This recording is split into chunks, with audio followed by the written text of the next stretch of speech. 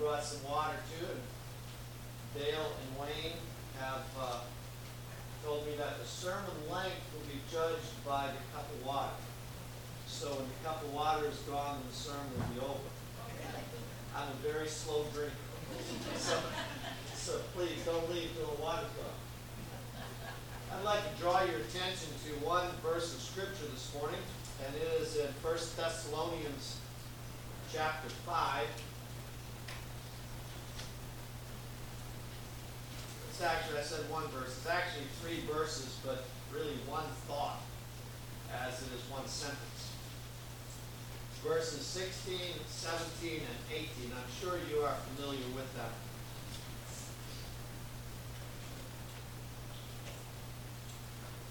This is God's Word. These are imperatives, and they are given for a good reason. Rejoice always. Pray without ceasing. In everything give thanks, for this is the will of God in Christ Jesus for you. Let's pray together. Lord our God, we thank you that you have not left us without revelation. Not just a general revelation, but a very specific revelation of you and your will. Of who you are, that which we have already sang of this morning.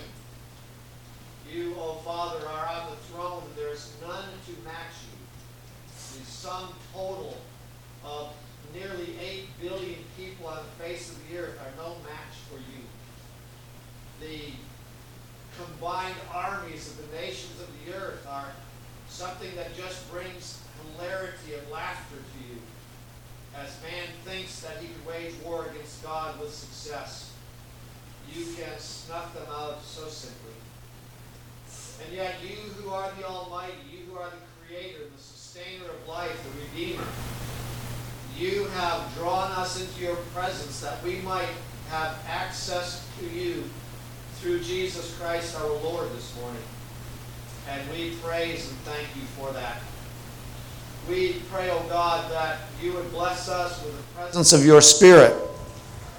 And we are mindful that our Lord Jesus Christ has said, if we ask the Father, he will give.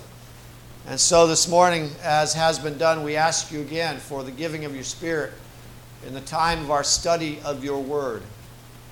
And Father, as we come to these few verses this morning, this one single thought rooted in the will of God for us in Christ Jesus, we pray that your Spirit would help us to understand them. We ask that we would feel the impact of the revealed Word of God, and we pray, Lord, that we would live like this, that we would be rejoicing people, praying people, thankful people, because it is well-pleasing to you. We pray these things in Christ's blessed and holy name. Amen. I'd like to read a couple of poems to you this morning by way of introduction. One of them I'm sure you're probably familiar with. You studied in your English classes at some point in school. The other one probably not as familiar with. Out of the night that covers me, black as the pit from pole to pole, I thank whatever gods may be for my unconquerable soul. In the foul clutch of circumstance, I have not winced nor cried aloud. Under the bludgeonings of chance, my head is bloody but unbowed. Beyond this place of wrath and tears looms but the horror of the shade. And yet the menace of the years finds and shall find me unafraid. It matters not how strait the gate, nor charged with punishment the scroll. I am the master of my fate. I am the captain of my soul. You remember that? You recognize it? It's quite a boast, isn't it?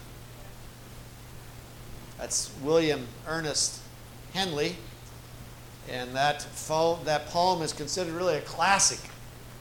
And I think it is a classic of humanistic thought of our own will. The second poem.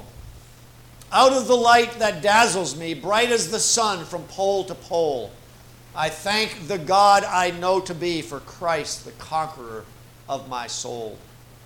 Since his the sway of circumstance, I would not wince nor cry aloud. Under that rule which men call chance, my head with joy is humbly bowed. Beyond this place of sin and tears, that life with him and his the aid, despite the menace of the years, keeps and shall keep me unafraid. I have no fear, though strait the gate. He cleared from punishment the scroll. Christ is the master of my fate. Christ is the captain of my soul. I'd like to suggest that we change one word to fit with our text this morning. One word in each of these poems. The word soul. Though it is inclusive of will, let's change it to will. Henley says, my unconquerable will. Later he says, I am the master of my fate. I am the captain of my will. But then Dorothea Day says, I thank the God I know to be for Christ the conqueror of my will. And then she concludes, Christ is the master of my fate. Christ is the captain of my will.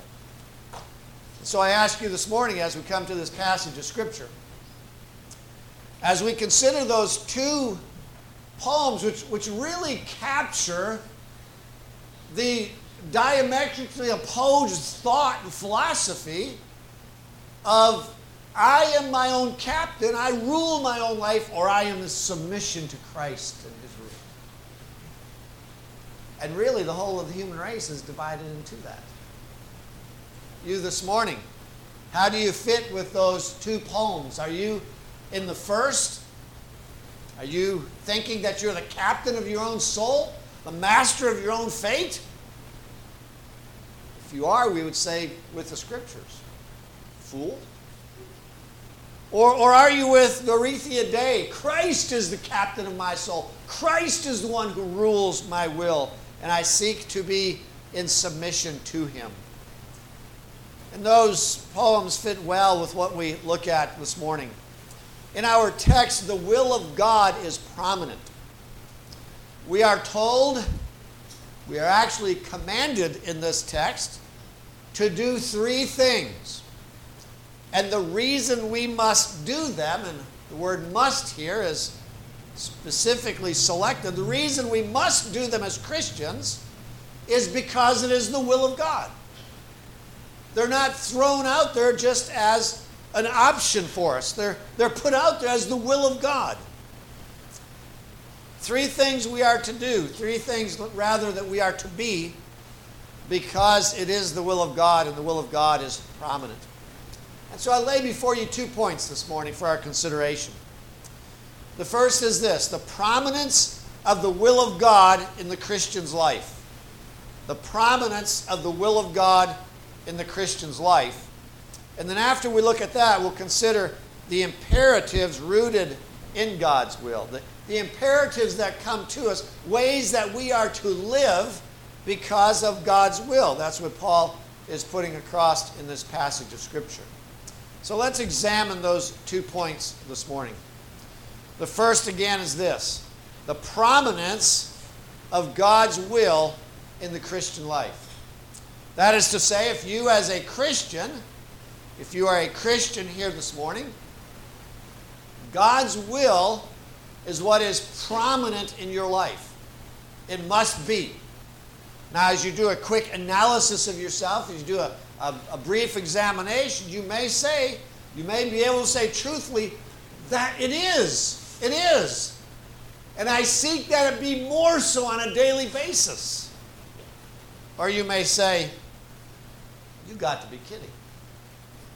If we can be truthful with each other in the context of worship, might be somebody in here who says, you've got to be kidding. What in the world do I care about God's will? It's my will. I'm with Henley on this one. My unconquerable will. That's what counts. I'm going to do what I want to do. After all, isn't that what we're being trained to in our culture today? It's about me. I think I mentioned this a year or so ago when I visited. The I deserve mentality of the United States. I deserve, I deserve, I deserve. I spoke with a young man up in, it was actually in Times Square one evening. We were with a group that were witnessing up there, and this guy said, when I stand before God, and he was quite confrontive. So when I stand before God, I'm just going to tell him, give me what I deserve. And so, no, don't ask what you deserve. And so we look at the prominence of God's will in the Christian life. If you say, well, I just don't care about God's will, then we can truthfully say you're not a Christian. Because the Christian is concerned about God's will. He wants God's will to be his will in every aspect of life. And so listen carefully as you hear this morning. But if you're a Christian, it's God's will that is to be prominent in your life. And it's not always easy, is it? It's not always easy. We're not being Pollyannish as we look at these things. Think of what he has commanded us here in this text. Rejoice, pray, and be thankful. Not once a year, always. And so we're not approaching this with a Pollyannish, simplistic mindset. Sometimes the will of God is exceedingly difficult. But the obvious truth to focus on here in the prominence of God's will is the question that we could ask, why is it that prominent? Why is it so important? Why ought I to give such consideration to this and thus to live this way? Why? That's a legitimate question. So let's consider some of the reasons why God's will is so important to us. And I must again stop here, and just by way of connecting to our culture and connecting to us, it is so slammed down our throats that I'm the king of my castle, my life. I need to do what I want to do. I need to pursue what I want to pursue. And we even have these ideas that whatever you want to go for, you can attain. That's not true. Each of us have certain intellectual abilities that cause us to be able to excel in some areas and not to do so hot in other areas. I don't know if you're familiar with the James Herriot books, but James Herriot's real name was Alf White, and he was an average student. He did okay in the scientific classes, but he could not wrap his mind around mathematics. He could not get mathematics. He struggled and just barely made a passing grade, which I don't understand their grading system in Glasgow, but he made like a 27%. And he got by with it. He just didn't have the aptitude for it. So we come back to the absolute prominence of God's will in every Christian's life. Why is it so prominent? Well, what's the answer to that? It's rooted in what we were just singing about. It's rooted in the being of God. It's rooted in who God is. Because God is who he is, his will is prominent in our lives personally. It's all rooted in who he is. May I give a little complaint to y'all? It's just my limited little observation of modern evangelicalism. We're just not interested enough in the character and being of God as we ought to be. Dr. Lloyd Jones lamented, I think it was in 1925.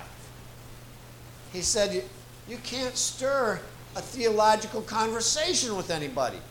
He included philosophy as well. Now we're talking Dr. Lloyd Jones, who is a medical doctor first and one of the leading theologians of all time. And he lamented, you just can't stir a theological conversation with anybody. And then he said the reason why. He said, because people don't know the theology. What is theology? Theos, God, logos, study. Theology is the study of God.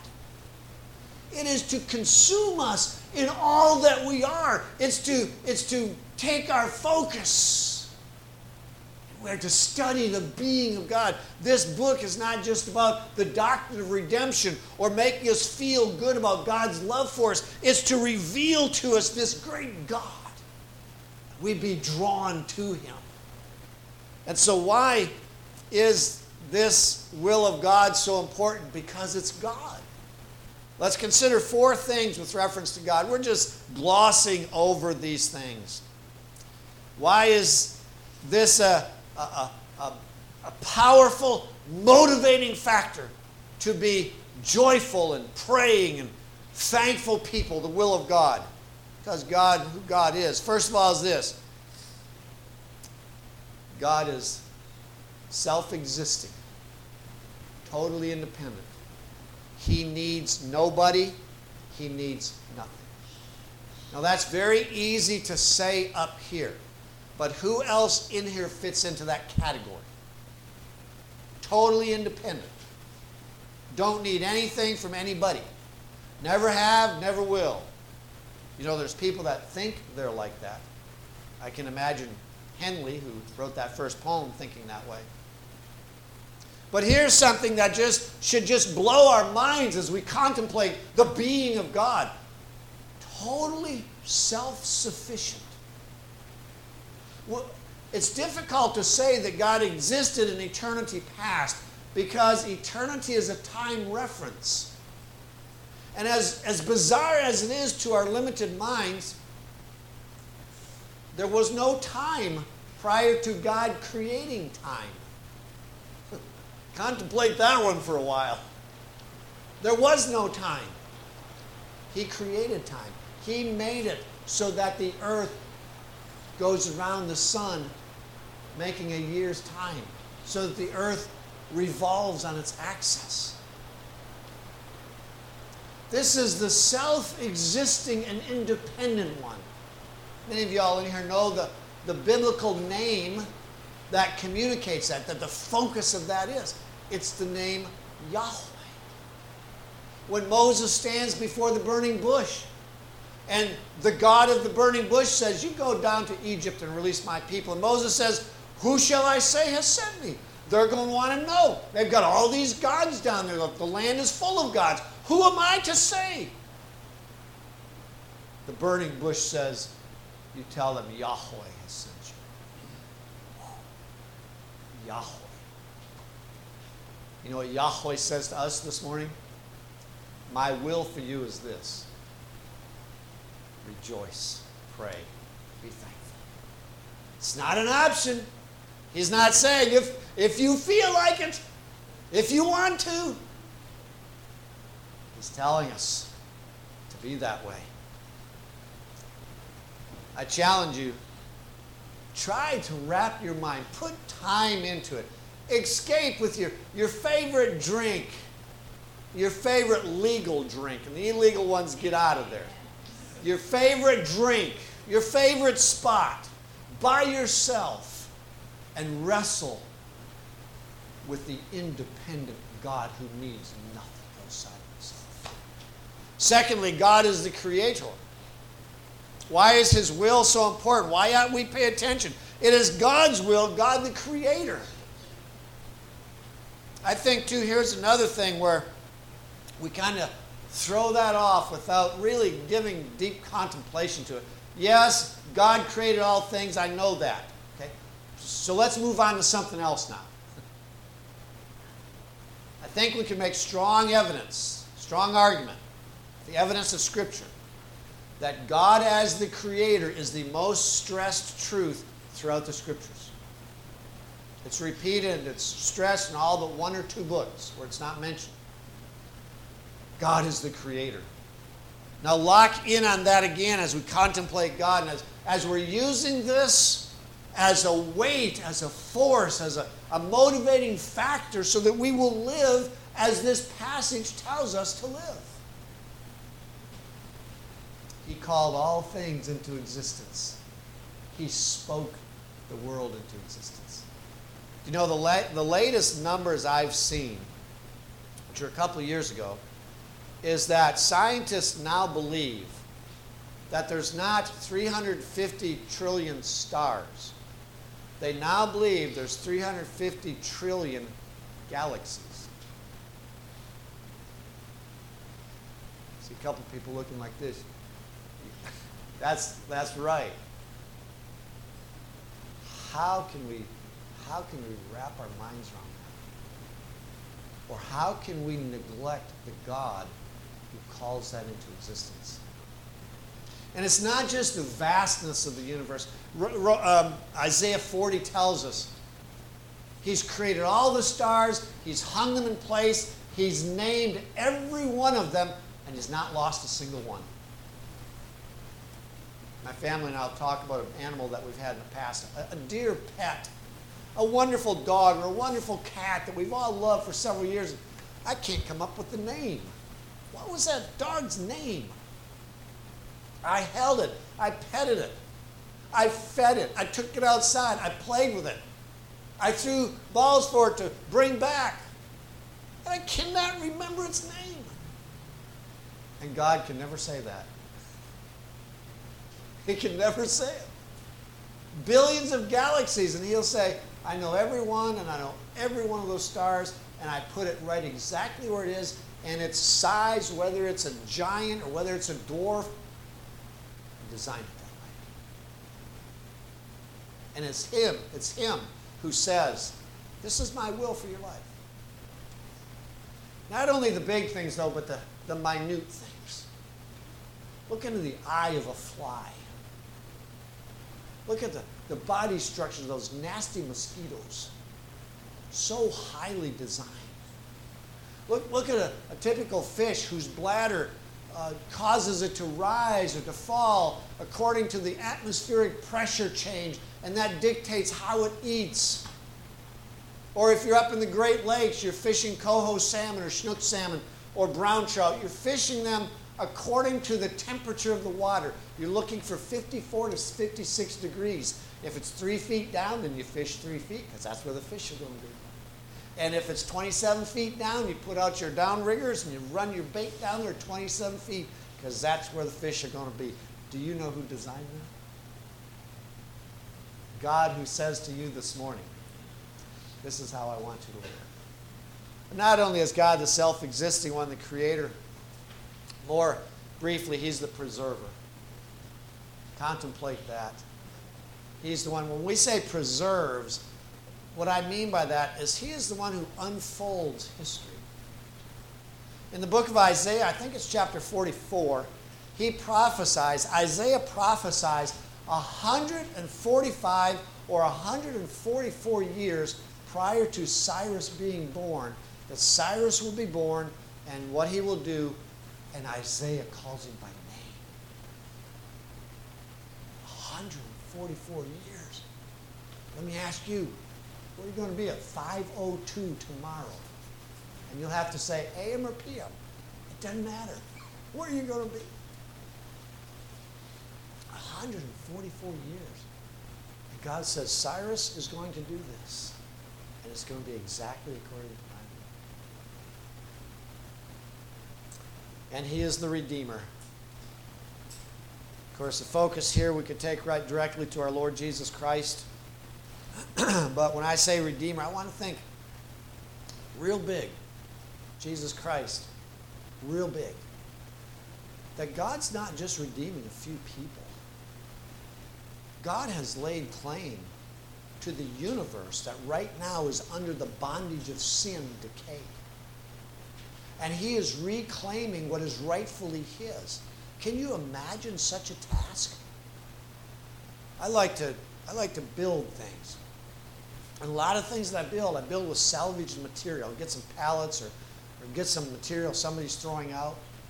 De-nail it, cut it up, run it through the planers, and then try to construct something out of it. Rarely does it go together like I planned it. It goes together.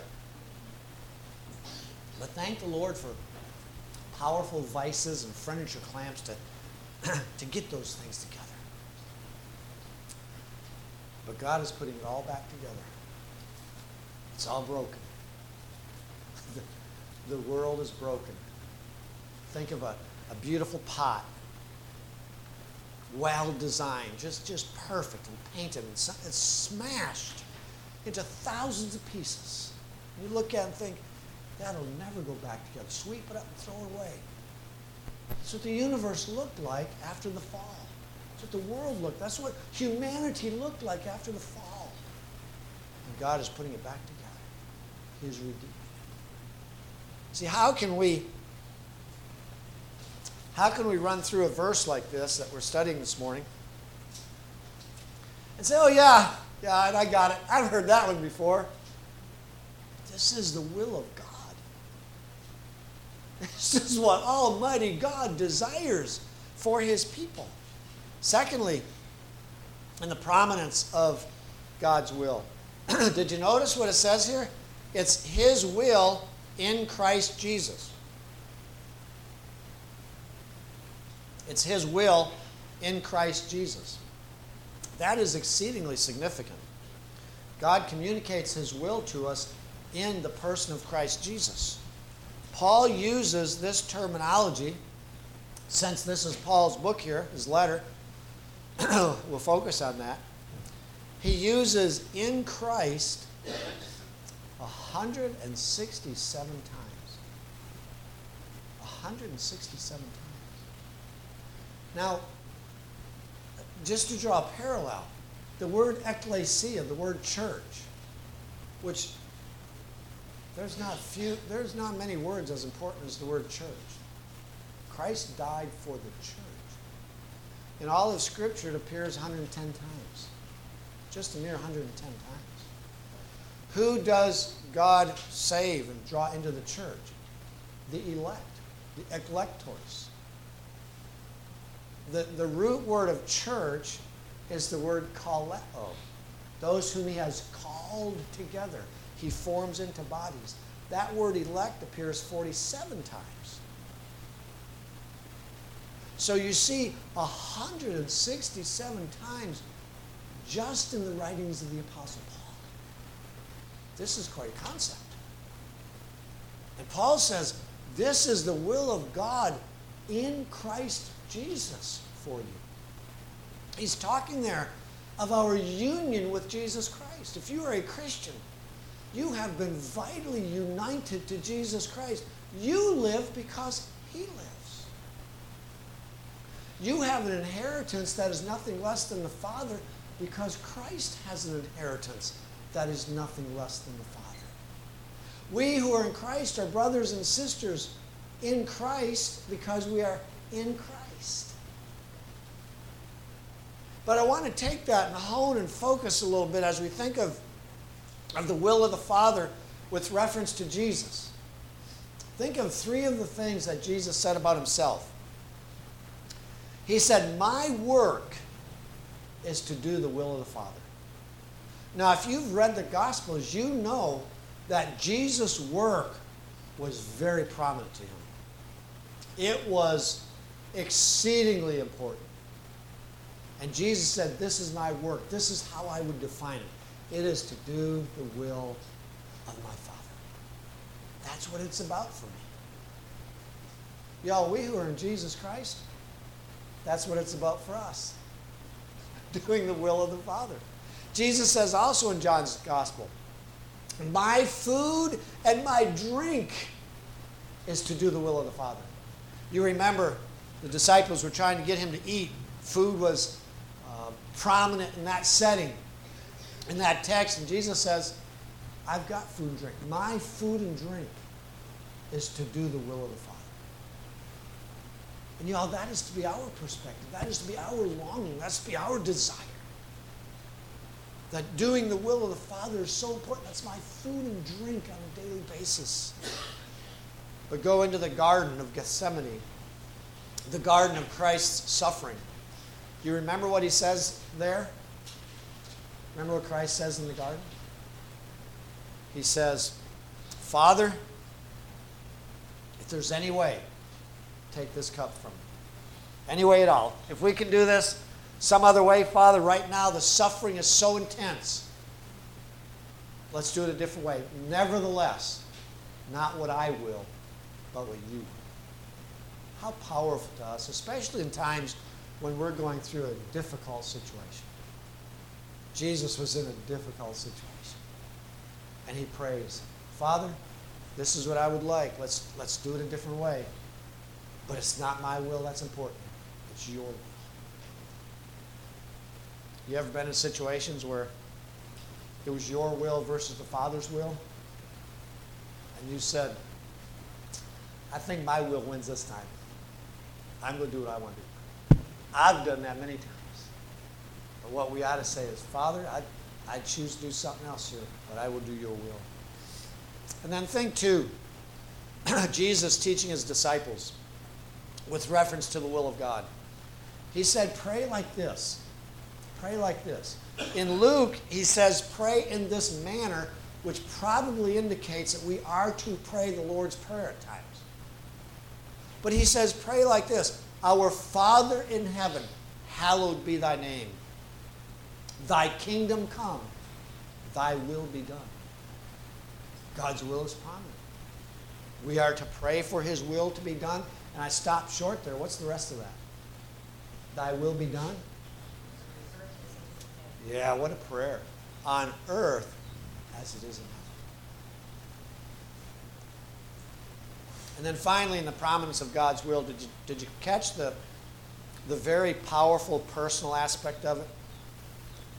So we have it's rooted in the character of God, who God is, connected to us being in Jesus Christ. But then you have this personal aspect of it. Notice, for this is the will of God in Christ Jesus for you. For you.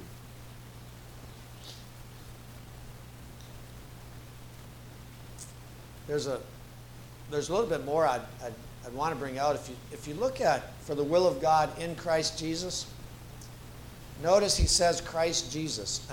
One commentator says he's focusing on both the humanity and the deity of Jesus Christ here. I don't think that's what he's doing. It's inclusive. But I think he's focusing on, first of all, Christ, the anointed one, the Messiah, the one who has died for his people, the one who is the prophet, priest, and king for his people. He's drawing our attention to that. God's will for us in our anointed one, the one that God has provided, is that we live this way.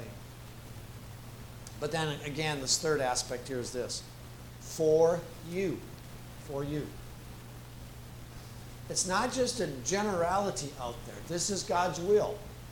Paul brings it down and hones it into the Christians of Thessalonica on the Thermatic Gulf here. And through him to us, to all Christians. And he says this. This is God's will for you. Now, if this is God's will for each of us in Christ, it must necessitate this. God has put thought into us. Imagine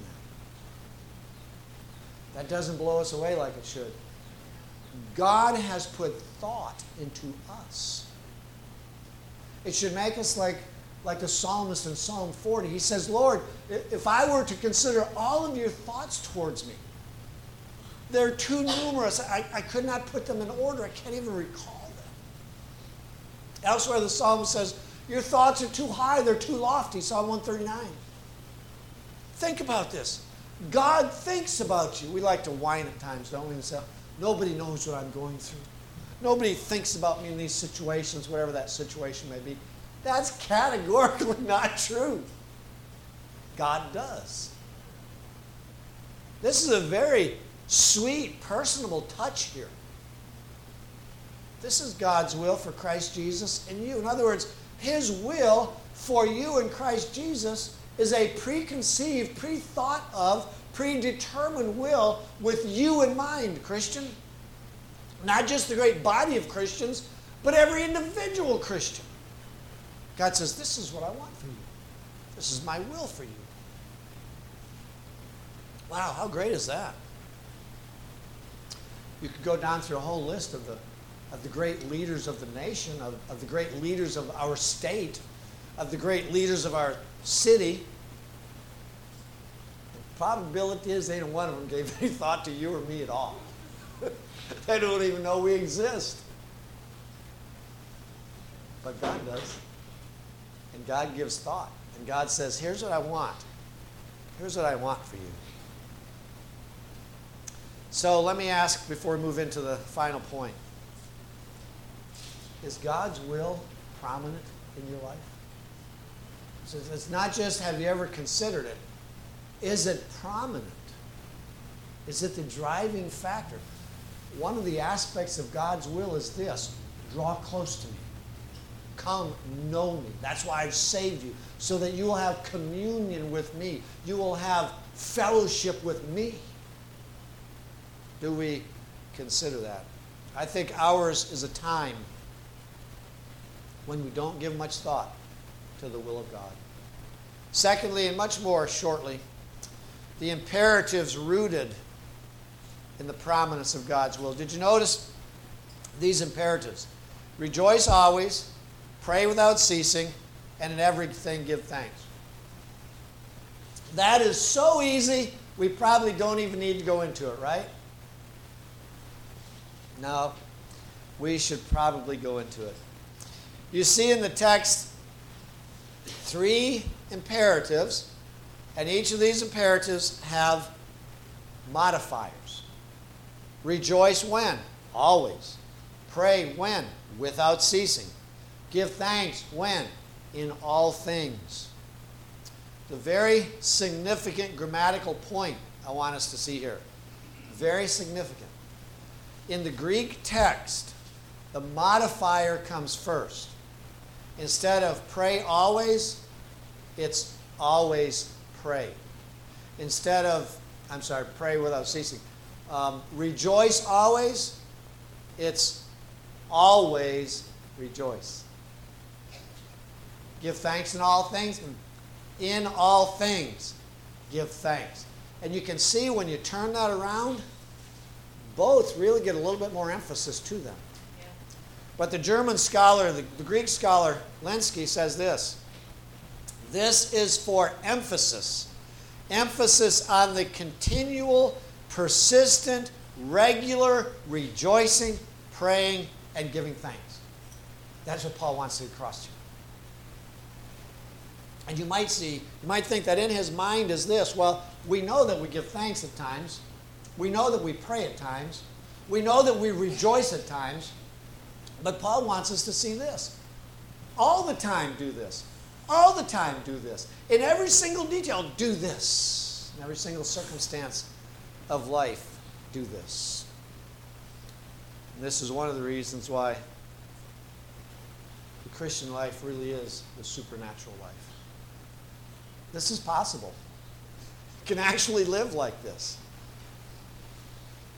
This emphasis helps us to see what Paul is really getting at here. What he's really getting at is this: be this way. Don't just do these things, be this way. That's the essence of the work of Jesus Christ and the giving of the Holy Spirit. He's not interested just that we do something, that we give money into the offering. He's desirous that we be giving people, that we be generous people, that, in keeping with 2 Corinthians 8, we give with a hilarity, for God loves a cheerful giver. You see what Paul is getting at here is that we be this way. This is a matter of, in philosophy, it's a matter of ontology, a matter of being. Be a joyful person. When? Always.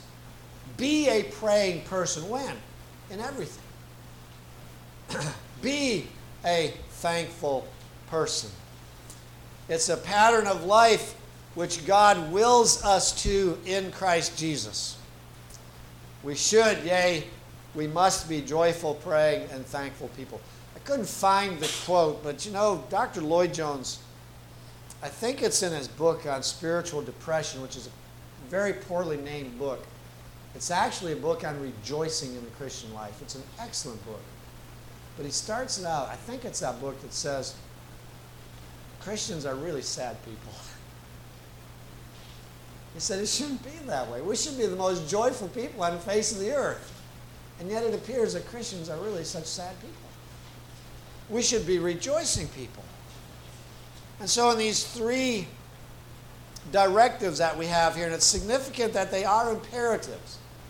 Paul's not throwing it out here for discussion. He's saying, this is what God wills. He's commanding you.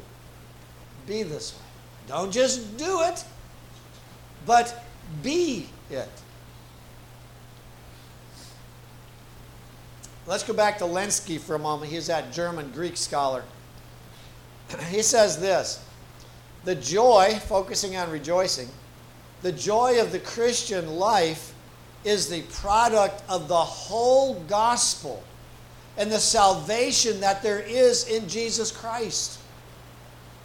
Earthly joy fades after being around for a brief moment. Our joy of salvation never fades. He's answering the question, how can we be like that? How in the present circumstances of life can I be always rejoicing? And the answer to that is the gospel. And we hone the gospel even more. The answer to that is Jesus Christ. God's work in Jesus Christ. You know, through Jesus Christ we have the promise of the Holy Spirit. He dwells within us. Something that we never would have had the guts to ask God for. Put your Holy Spirit in us. God has done that for us. The gospel should produce an enduring joy within us. I think of the psalmist who says in Psalm 103, 104, might be 105, he's rejoicing because he says, you do not treat me as my sins deserve. You do not treat me as my sins deserve. I can imagine a smile on his face thinking, God does not treat me as my sins deserve. And he never will now, because he has dealt Christ as my sins deserve. Rejoice. Be a rejoicing person. What do I have to rejoice in? You have eternal things to rejoice in. You have things of real substance to rejoice in. You have so much to rejoice in that the rejoicing should never stop. If you're not a Christian, you can have those things. You can have true rejoicing. Concerning prayer, Dr. Simon Kistemaker, who finished up the Hendrickson commentators, is that for me to shut up?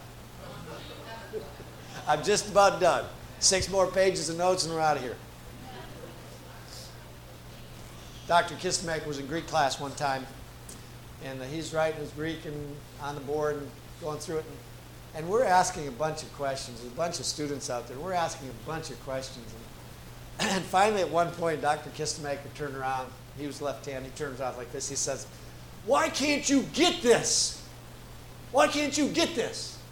I wanted to say, well, Dr. Kistemaker, you got a doctorate in Greek and you know 20 other languages and you're gifted at this. And these guys like me back here, they're not gifted with it. I went into his office one time. He had 9 commentaries, all in different languages. I don't have that gift. I can imagine Paul saying here, why don't you get this? I've taught this before.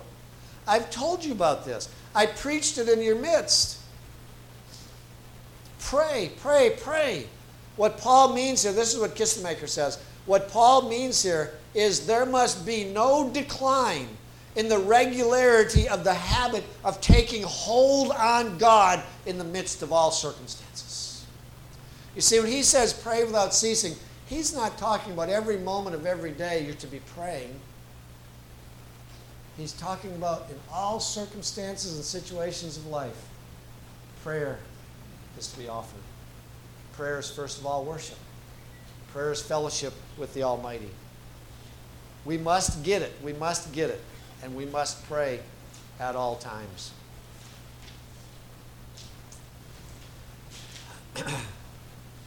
Well, we can say, as difficult as these is, why? What's the motivation? The motivation for these things? Rooted in the person and the being of God. Paul has given much substance here in the letter. And we can't point it all out. We'll draw it to a close. Just go back to the first chapter for a moment. What do I have to rejoice over? What can I be thankful for? What he says here, he says of the true churches of Jesus Christ. Look at verse 2. I'm sorry, in the end of verse 1. Grace to you and peace from God the Father and the Lord Jesus Christ. Now we typically, as we go into the reading of a letter, we blow through the salutation. Stop for a moment and think of the salutation. Paul is not blowing a smoke screen here. He's saying this: grace to you, the unmerited favor of God, the smile of God be upon you. If you're a Christian, the smile of God is upon you. Peace from God. Paul says, may God's peace come. Peace, biblically speaking, is not the absence of turbulence and difficulty. It's a settledness in the midst of all that. The world's falling apart around us. We say, well, that's okay. God's in control. We don't say it flippantly. We say it with the substance of the reality that's behind it. But he continues through here, making mention to you in our prayers, remembering without ceasing your work of faith, labor of love, patience of hope in our Lord Jesus in the sight of our God and Father. Rejoice in this. Be thankful for this. God has been watching, and he knows what you're doing. He knows your labor. He knows your work. He sees it all, and he rewards it.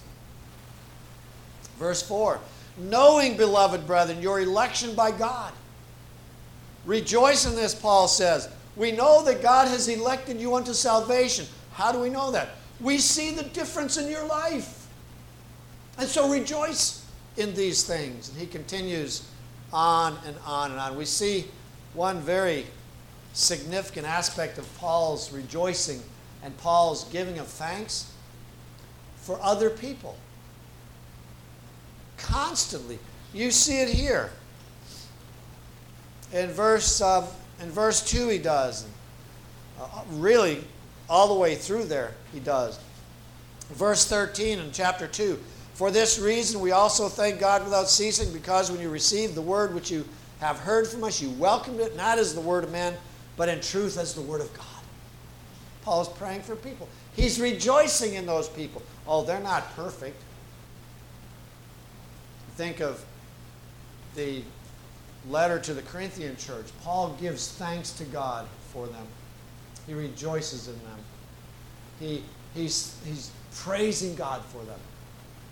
And yet, before he gets out of the first chapter, he's starting to correct the problems. They aren't perfect people. But Paul has thanked God for them. Well, let's draw to a conclusion. What is the conclusion? Live according to God's will. Live according to God's will. Be a joyful person. Be a prayerful person. Be a thankful person. Let's bow and let's pray together. Lord our God, we thank you for the revelation of your will. We thank you for allowing us to embrace it, for as important as it is, for it is your will, not the mere will of man, but the will of Almighty God, God who is our Father. We thank you, O Lord, that you have given us an incredible amount of things that would cause us to always be rejoicing. You have welcomed us into your presence through Jesus Christ so that we can pray without ceasing. And we thank you that because we know your sovereign hand in control of all things, that in all things we can give thanks. And so we pray for your help, not just to do these things, but to be like this in the very essence of our being. We ask it in the glorious name of Jesus our Lord. Amen.